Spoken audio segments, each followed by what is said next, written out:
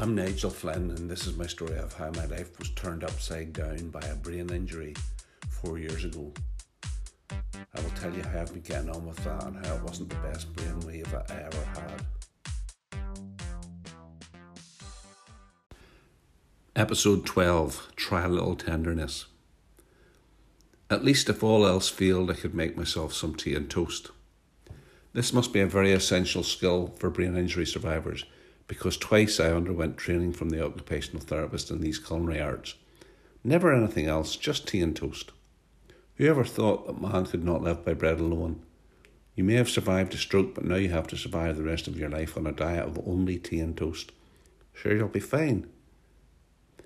If the occupational therapy was limited in scope, the same cannot be said for the physio service. Post-stroke recovery is all about physio and learning to get those rogue parts of your body working properly again. Stroke victims tend to lose functionality to one side of their body, so physio is necessary to get your arm and leg working properly again. For most people, it's the left side. Sometimes it comes back, sometimes it doesn't, but the physiotherapist will have appropriate coping strategies to offer. Some people also lose their speech and control of their mouths, and that's where speech therapy comes into play. I was lucky and responded quickly to speech therapy. Unfortunately, you always believe that your speech is sufficiently clear for people to understand you, and people rarely have the balls to tell you that you sound like a babbling idiot and they haven't a clue what you're saying. People often tell me that my speech has gotten a lot better, and I then tell them that no one ever told me that it was bad in the first place. If you have concerns about your speech, I strongly suggest that you use the audio message record function on your phone to check just how incoherent you are and then practice singing. It really does help. For me, my biggest problem were my legs and arms. I just couldn't control them.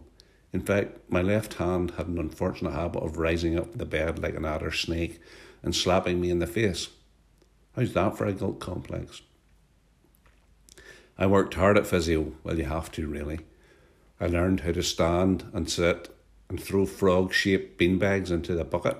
The joy of successfully landing 3 of the wee bastards in a row into that bucket was difficult to explain, but the nurse seemed pleased with it, and so was I. Physio for me was 2 one-hour sessions per week in the building across the park. I was wheeled there and back, which is a bit like driving your car to the gym at the end of your street. We tried every piece of equipment in that building, and I always tried my best, but it was becoming increasingly clear that I had lost my balance.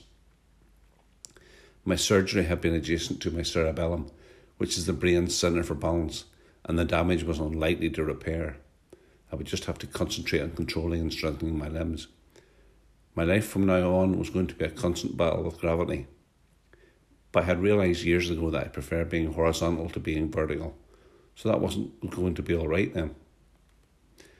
I still hadn't found my watch, but as often happens in life, you sometimes find a long-lost treasure when you're searching for something else. I had been wondering about my return to Northern Ireland and how I could arrange my own flights, but I realised that I would need to have my passport to do this. I searched my bedside locker where I thought I'd put it, and then I asked the senior nurse, "Oh, your passport is in the safe along with your wallet and your watch. Can I have them, please?" "No, you'll have to fill in this wee form and get it signed by a responsible adult." It took me a while to fully absorb the extent of that statement, but I concluded that somewhere in that piece of brilliant authoritative bureaucracy there was a fundamental breach of my human rights.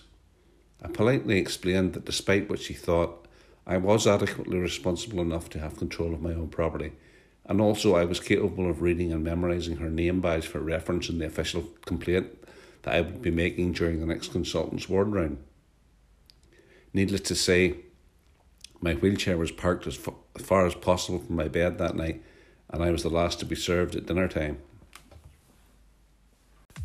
This has been my own production on Anchor. All rights and permissions are reserved by Nigel Flynn Media. A written version of all 35 episodes is available in print via Amazon.